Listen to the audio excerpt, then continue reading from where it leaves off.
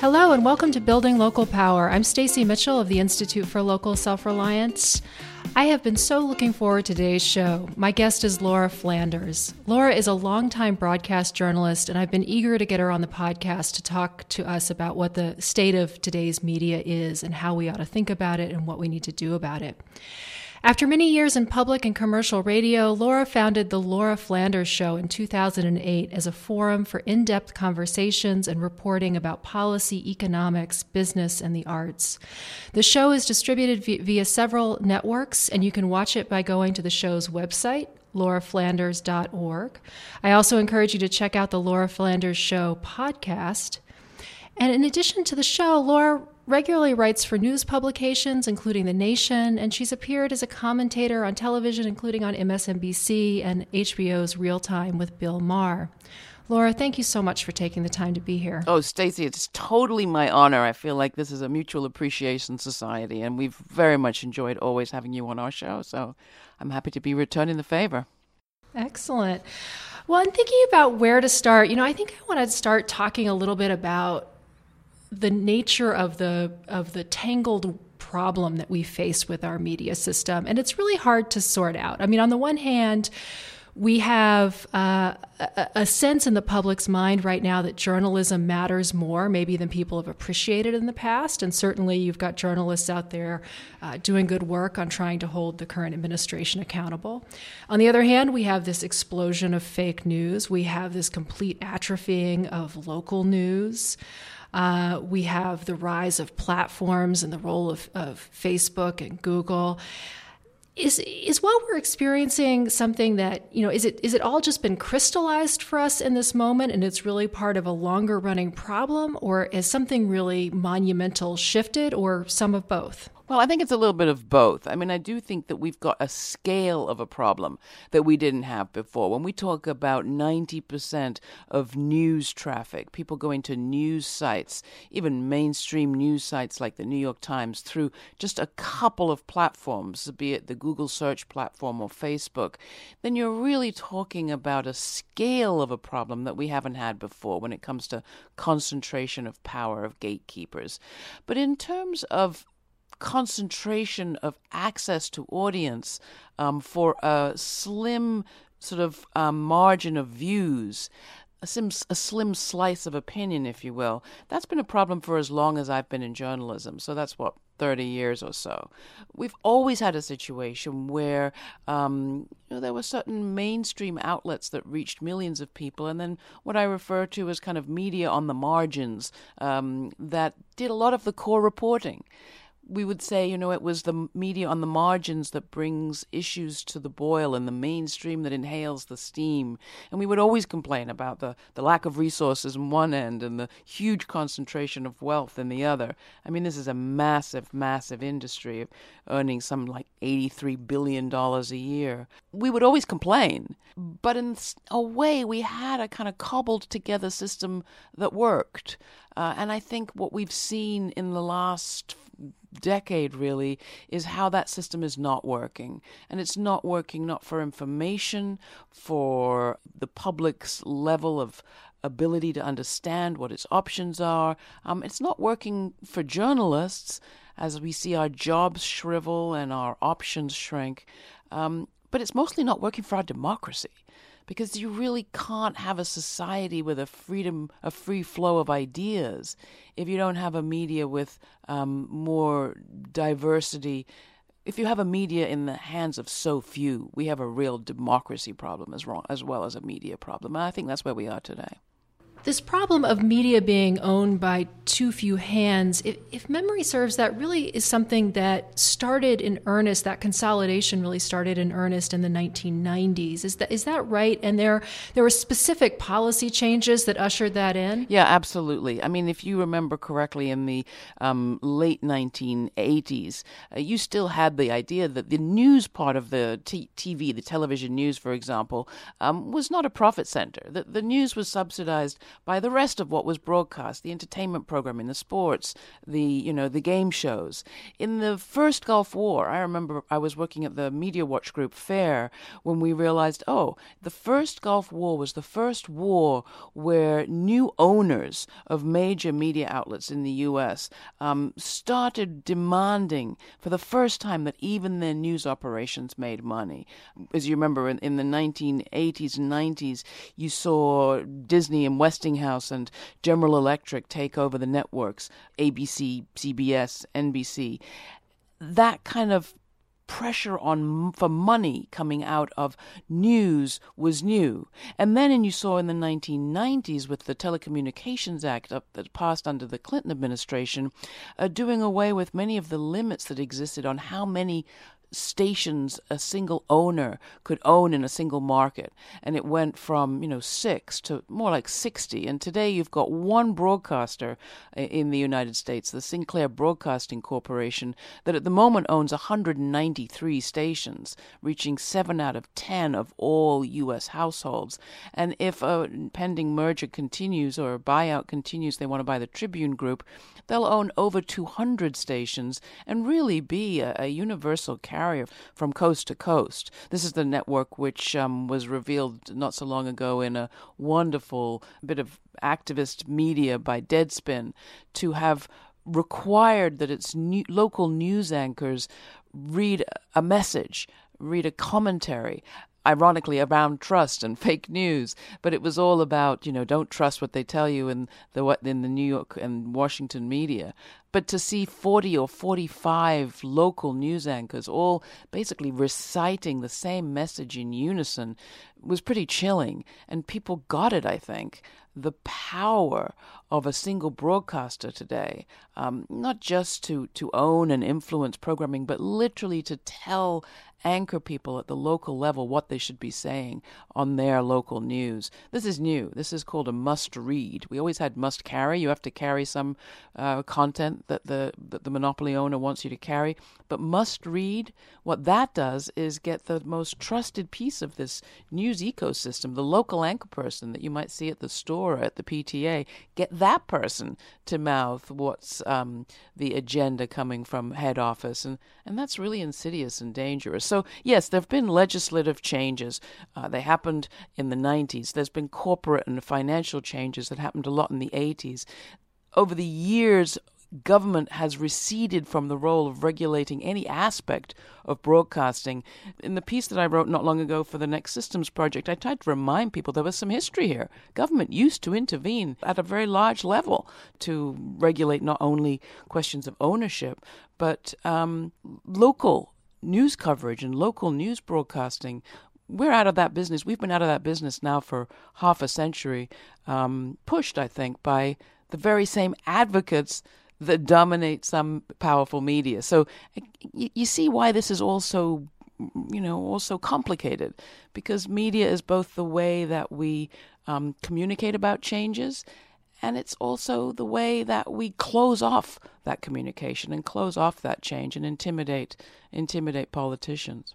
Yeah, I mean, that Sinclair broadcasting clip that you refer to, where people put together all of the reporters saying the same thing over and over again, it's really chilling, and we'll include a link to it in the show page for today's episodes for people who haven't run across it. But it has this feel of like, anyone who read 1984. I mean, it's really this sort of lockstep, or it's very Soviet. Yes. In its quality. It was this sort of window in how Sinclair is a corporation with an agenda, with a particular political agenda, but also is this extractive machine in terms of the revenue that they're pulling out of that, in the ways that, as you said, are they're trading in the trust that these local news anchors and journalists have built up in their communities.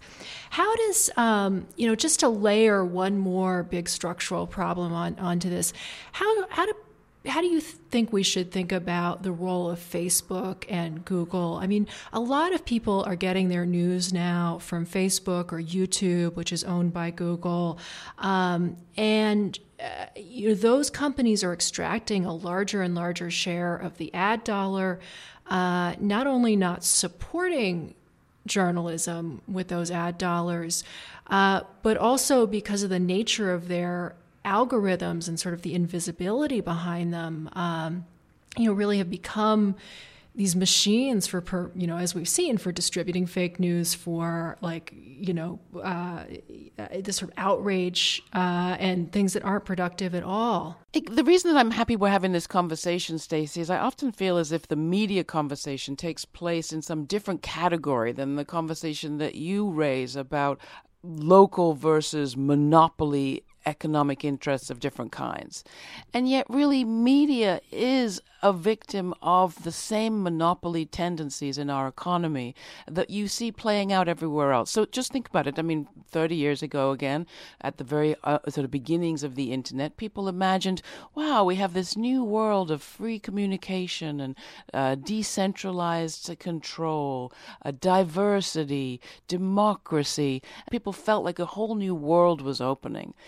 But it coincided with a period of corporate consolidation that was happening everywhere and happening in media too. And that corporate consolidation, that monopolization, is driven by profit. So when you have, the same gamut going from, the, whatever they say now, 400 individuals versus 8.5 billion people, when you have that contrast happening in the media sphere, you have a very dangerous outcome, because what we're talking about is not just, the products that we buy, but the ideas that get into our heads.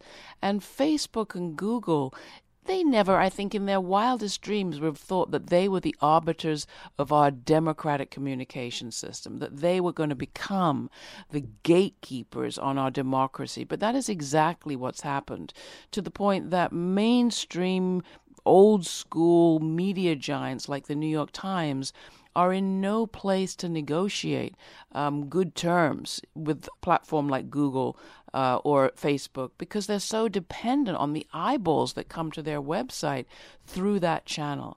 And the consumer feels, I'm getting all this diversity, all these different news sources show up when I put in a search term, but more often than not, they're receiving the same article under different headlines served up from many different sites. And the profit, if there is any, is not going back to the original creator of that content. It's going back to the purveyor of that content.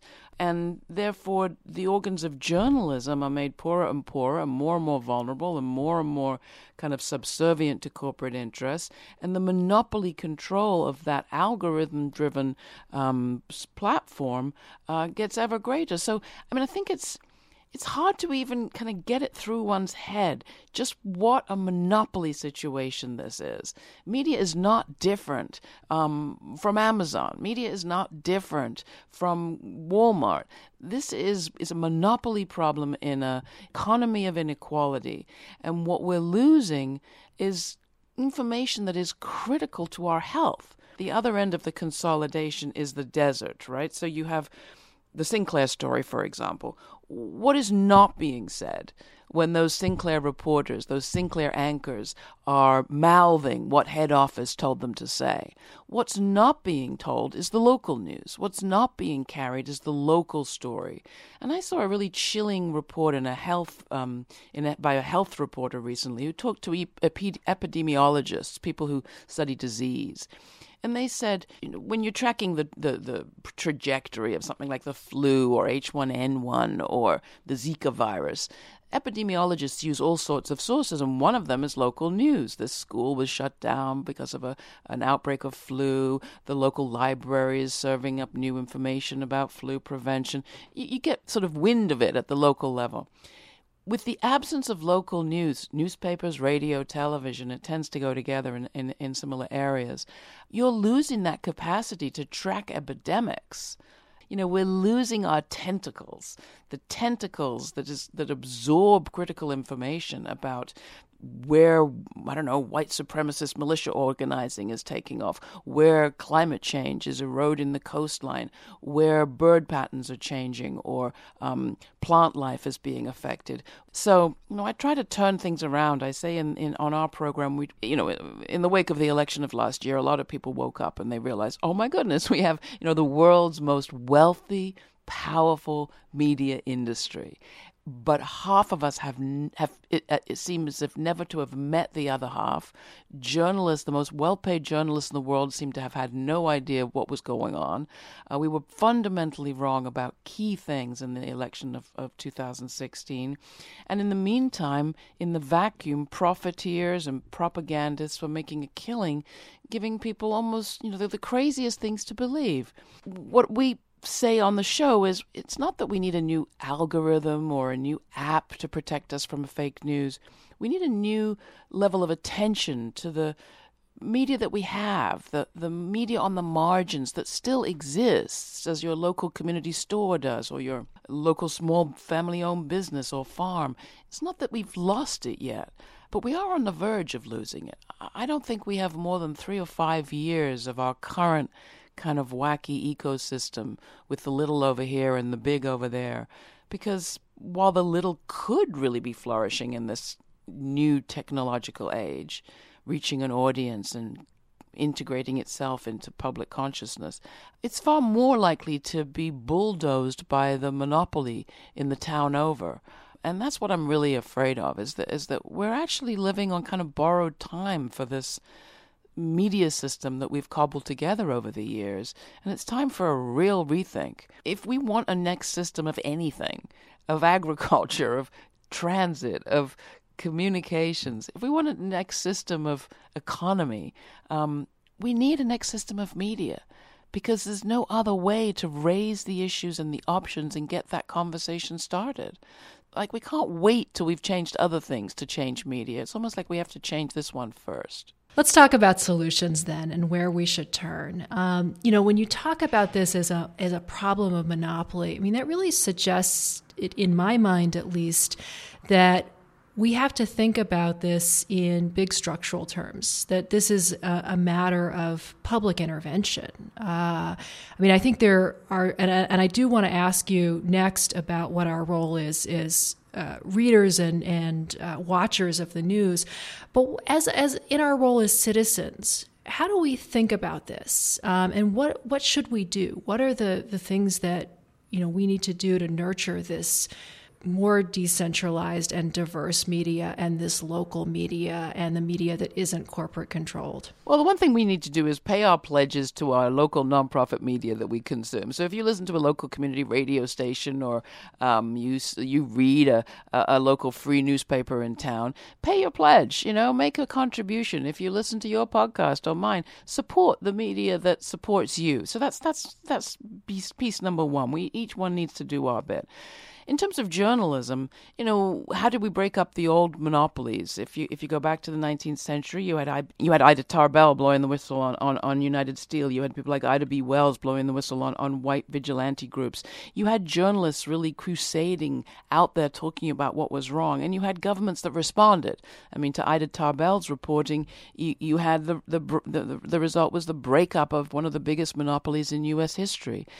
You had the same thing in the early part of the 20th century with the breakup of one of the large television networks into two networks, because you had a upswell of popular attention and concern.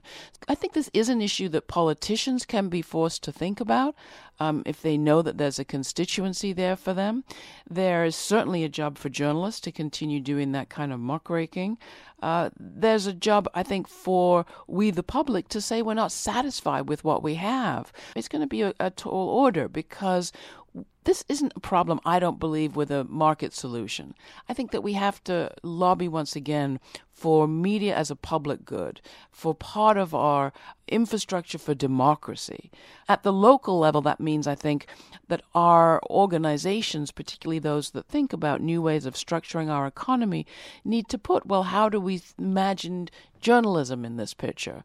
There are models out there. For example, the Dutch model, for example, for broadcasting is that the public television channels, the non-commercial channels, are supported by taxation on the advertising that appears on the other channels. In the UK, if you own a television set or you want access to the British Broadcasting Corporation, the BBC content online, you have to pay a licensing fee, and there's a fine if you don't pay that fee.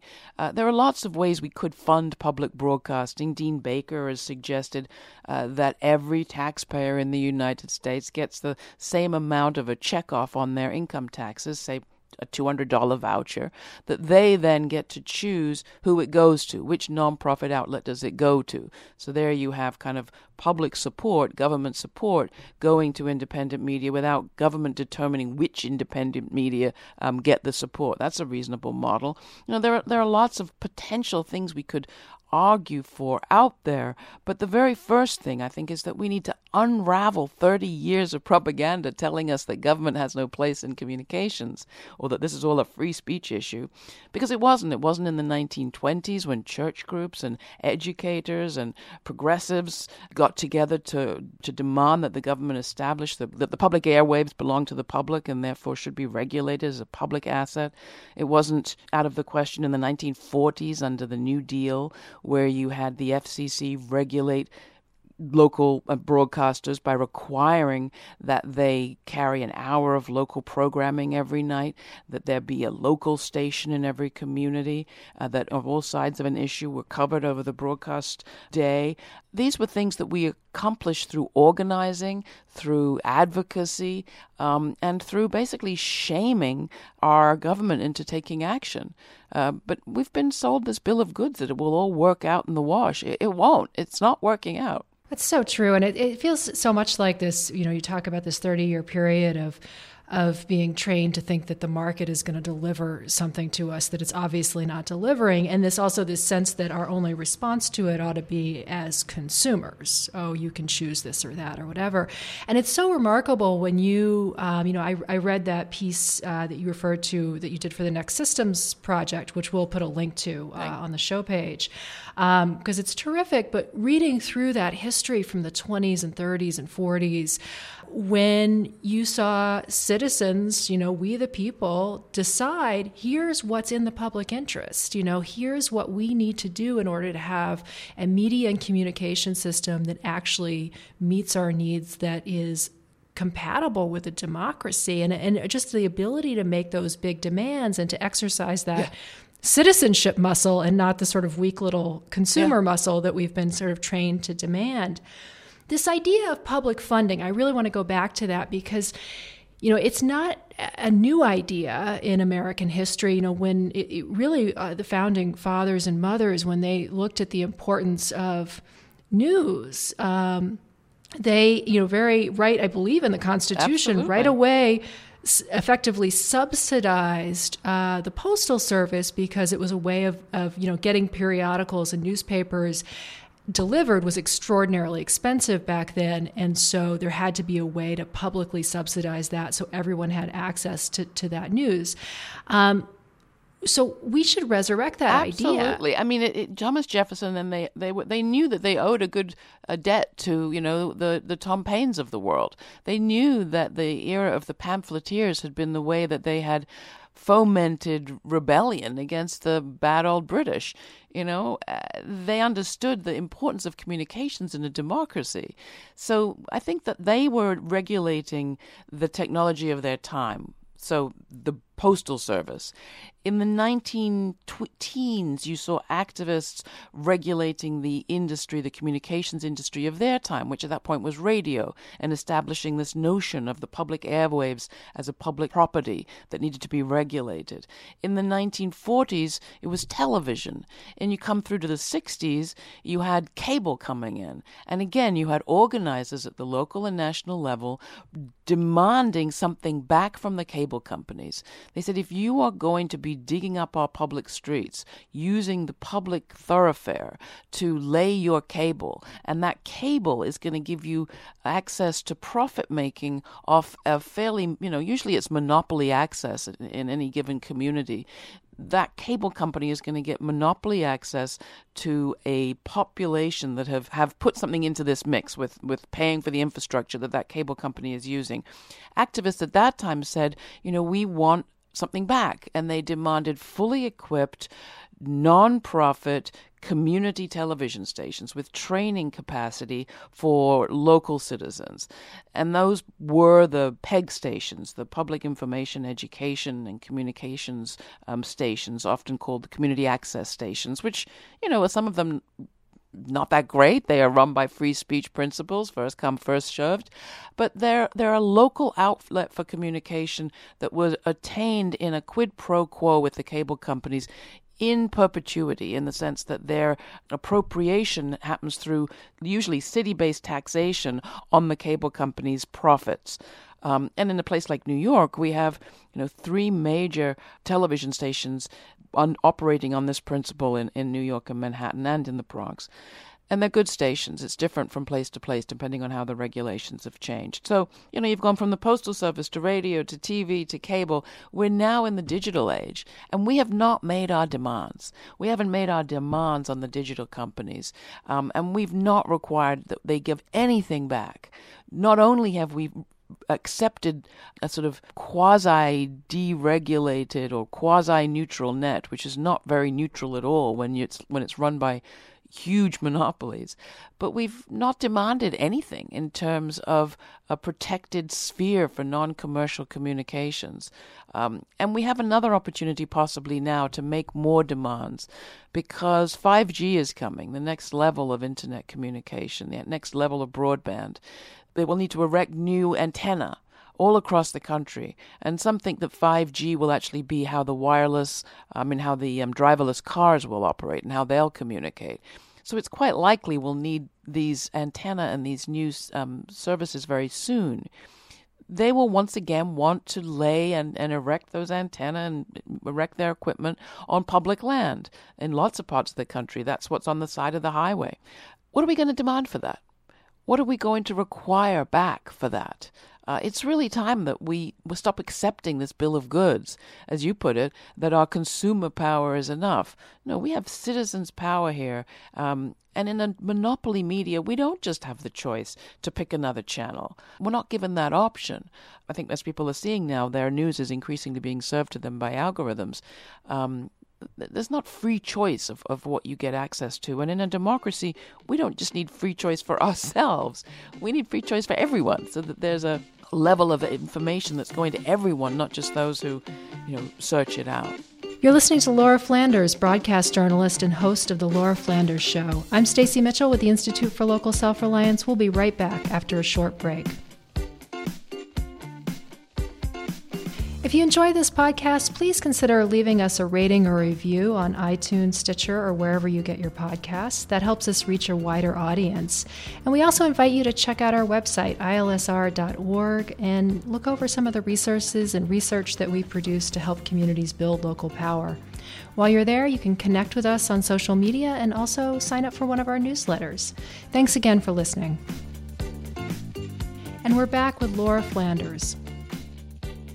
I think this argument that, we have not made the demands now, that these technologies and these companies have continued to evolve, and yet we're not making public demands of them the way that we did in all the generations before of media technology. I'm thinking about Facebook and Google and thinking, well, in exchange for being able to have our attention, which is an incredible public resource. Not to mention our data and our friends and our photographs and our videos. Exactly. In exchange for that, how about a tax on your digital ad revenue, and which would generate a lot of money? And we can imagine putting that into nonprofit public interest funds of various kinds to fund journalism, including at the local level. And as you suggested, Dean Baker's idea for a thing to check on your taxes, where you can say which of these funds you want your particular piece of that tax revenue to go to. What do you think about that idea? I think it's a genius idea. You mentioned how media is an extractive industry. It's extracting from us. These are our resources that they're exchanging. And I think that we have to begin to see ourselves as having some power in relationship to those companies, even as we acknowledge that we are in a very powerless state right now. This is our data they're exchanging. And I think you're absolutely right that there's a good case to be made that we should get something back and something that funds non-commercial media, we then need to make the case around that non-commercial sphere and make our argument that we need a part of our democracy that is not driven by market interest. And I think that's another piece of it. But there are some interesting models in New Jersey right now. There is a interesting struggle going on around the states under Chris Christie's decision to sell off some of the public spectrum, some of the public television spectrum was sold off under the last administration. And they got something like $350 million for the sale of just one station's license. There's now a whole community organizing saying we just want 10% of that to fund a community reporting fund, as you mentioned. And we'll see how it plays out. But it's a very good example, a very good experiment.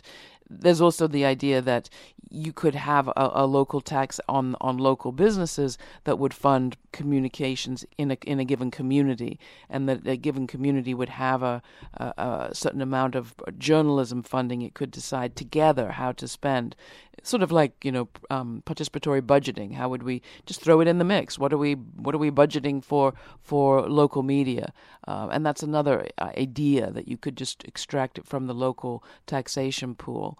But I think there could be a lot of ideas out there. We just have a lot of intimidated politicians, and they're partly intimidated because so much of our campaigning happens through the big media that we're critiquing. So I always think, what network is going to raise the question of public financing for elections, for example, when they receive such a handsome proportion of all of that money? Well, this is the same thing. It's like, how do we get our organs of communications to communicate about how to change a system that's working so well for them? This is going to have to be a fight that's bottom up.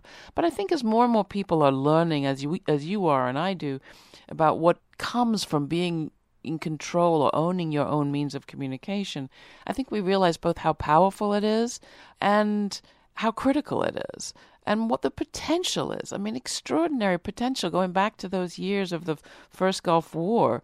I remember when I was working there at the Media Watch Group Fair in the late 80s, our only means of critiquing the New York Times or other influential media outlets was sending a letter to the editor. Our only way of knowing how newspapers in other countries were covering what we were covering was getting a manila envelope of clippings in the mail weeks later. I mean, today we have such incredible potential means of communication globally and spectrum-wise in terms of the array of ideas that are out there. It's an exciting time to be fighting for media rights, as well as a very critical one. And maybe it's another chapter that is brought to boiling point by the Trump administration. I hope that's what's happening. We certainly saw it right after the election. A lot of people talking about subscribing to their local, well, they were mostly subscribing to the big, most powerful media. I hope they also subscribe to their local media. But I think this is a conversation that is bubbling up. On that note, I want to ask you, we've been talking about policy solutions and citizen solutions to this problem, but as we're working on those, do you think we as readers and watchers of the news have a responsibility with how we're directing our attention?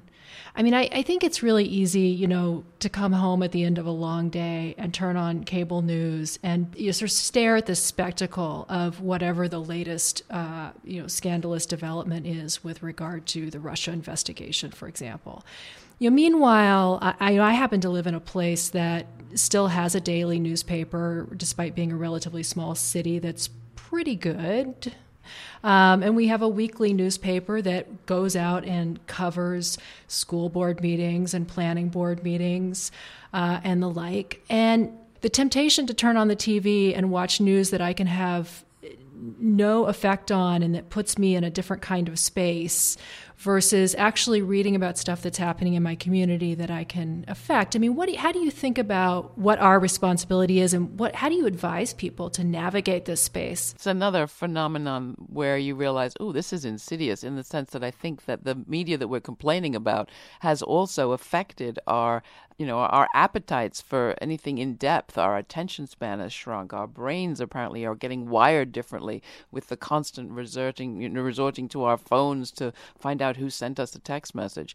We have to be conscious that something has changed in our own way of living in the world. And this sounds so corny, but I got a dog not so long ago during the Trump administration. I thought, well, after Donald Trump was elected, I thought, oh God, I'm going to finally just go and buy, get the dog that I've wanted for a long time. So now I spend a certain amount of time walking around, and talking to people and not plugged in and not looking at a screen. I'm happier. I'm more engaged in my community. I know more about what's happening in my block than I ever did before. I mean, this is not the same as going to a community board meeting, but I do think it's given me a little bit of a wake-up call where I realize, wow, I need to think more carefully about how I'm spending my time. And am I doing the due diligence of imbibing a variety of news sources? Am I reading in depth anymore? Am I actually reading books anymore? I do think that there's a different quality of attention that we get in an engagement with a page than a screen. And then I think that the point that you made at the beginning about how much of my value am I giving to media that I also hate, that I really do feel is leaving me feeling shallow and sort of polarized from my fellows. I think we do have a responsibility. Absolutely. It sounds a little bit like eat your vegetables, but maybe think of it a different way, which is there's a whole lot more going on than you think. And a lot of it is actually pretty exciting when you're going out and seeing what's happening at the local level. I mean, I'm fascinated by how many people show up for participatory budgeting meetings. I was excited the other day to be in York in the UK, where about 80 people showed up for a local town meeting on the first nice day they'd had in that part of England in months. The sun was actually in the sky, and you had 80 people in the local town hall going through a process of trying to decide their priorities as a town for the next election later this year. I think that people want engagement of the sort that they're not getting through just absorbing the sort of hatred on the screen. And I think that we're beginning to realize that our media is setting us at each other through its constant focus on DC-based party bickering. Even the Russia scandal. We're not talking about what is actually going on that led to the election results of 2016. What's actually happening in our communities. American democracy has always advanced on the backs of storytellers with their ears to the ground, and local publishers and broadcasters who were willing to fund and carry those storytellers' stories. The civil rights movement was brought to us by the black press that was covering Rosa Parks and Dr. King long before white people had ever even heard the names. Low-power FM radio stations right now are expanding in number and in scope. They're broadcasting in multiple languages to farm workers in the fields about their right. In Detroit, you have local residents weaving together an internet system that is serving a population ignored by the big cable companies at a price people can afford. And in creating that interknit meshed network, neighbors are having to meet each other and communicate and trust one another. And it's enabling them to communicate with each other, not just with the internet. And they're sharing information about immigration raids and pollution outbreaks. I mean, there's some amazing things happening right now, too. The Highlander Center, the Civil Rights School in Tennessee, just erected a new antenna on the top of its famous mountain so that it can actually receive bandwidth and beam it down into the hollows of that part of eastern Tennessee, serving a community, again, that had been underserved by the big companies. So in the sort of shadow of monopoly, in the places where the monopoly interest the monopolies have no interest in going, you see people meeting their needs in new ways that's actually putting communications power, not just of the word, but of the wire, in people's hands. And that's exciting. I still think that we have just begun to think about how do we share information in the new technology and how do we create our own networks that serve our audiences other material we think they might be interested in, and some challenging material too. And I hope that in not too long from now, we will have developed some platforms where we can do our own evening news, and we come to you for the local economy reporting, and we go to other people for climate weather news. It's like, I think we could do this. I'm hopeful. And the energy and urgency is at our back. We just have not all that much time, I don't think. So these are critical moments, and I'm really glad that this conversation around media is beginning to happen in circles that haven't really engaged with this yet. Well, I'm so glad you're out there covering what's possible.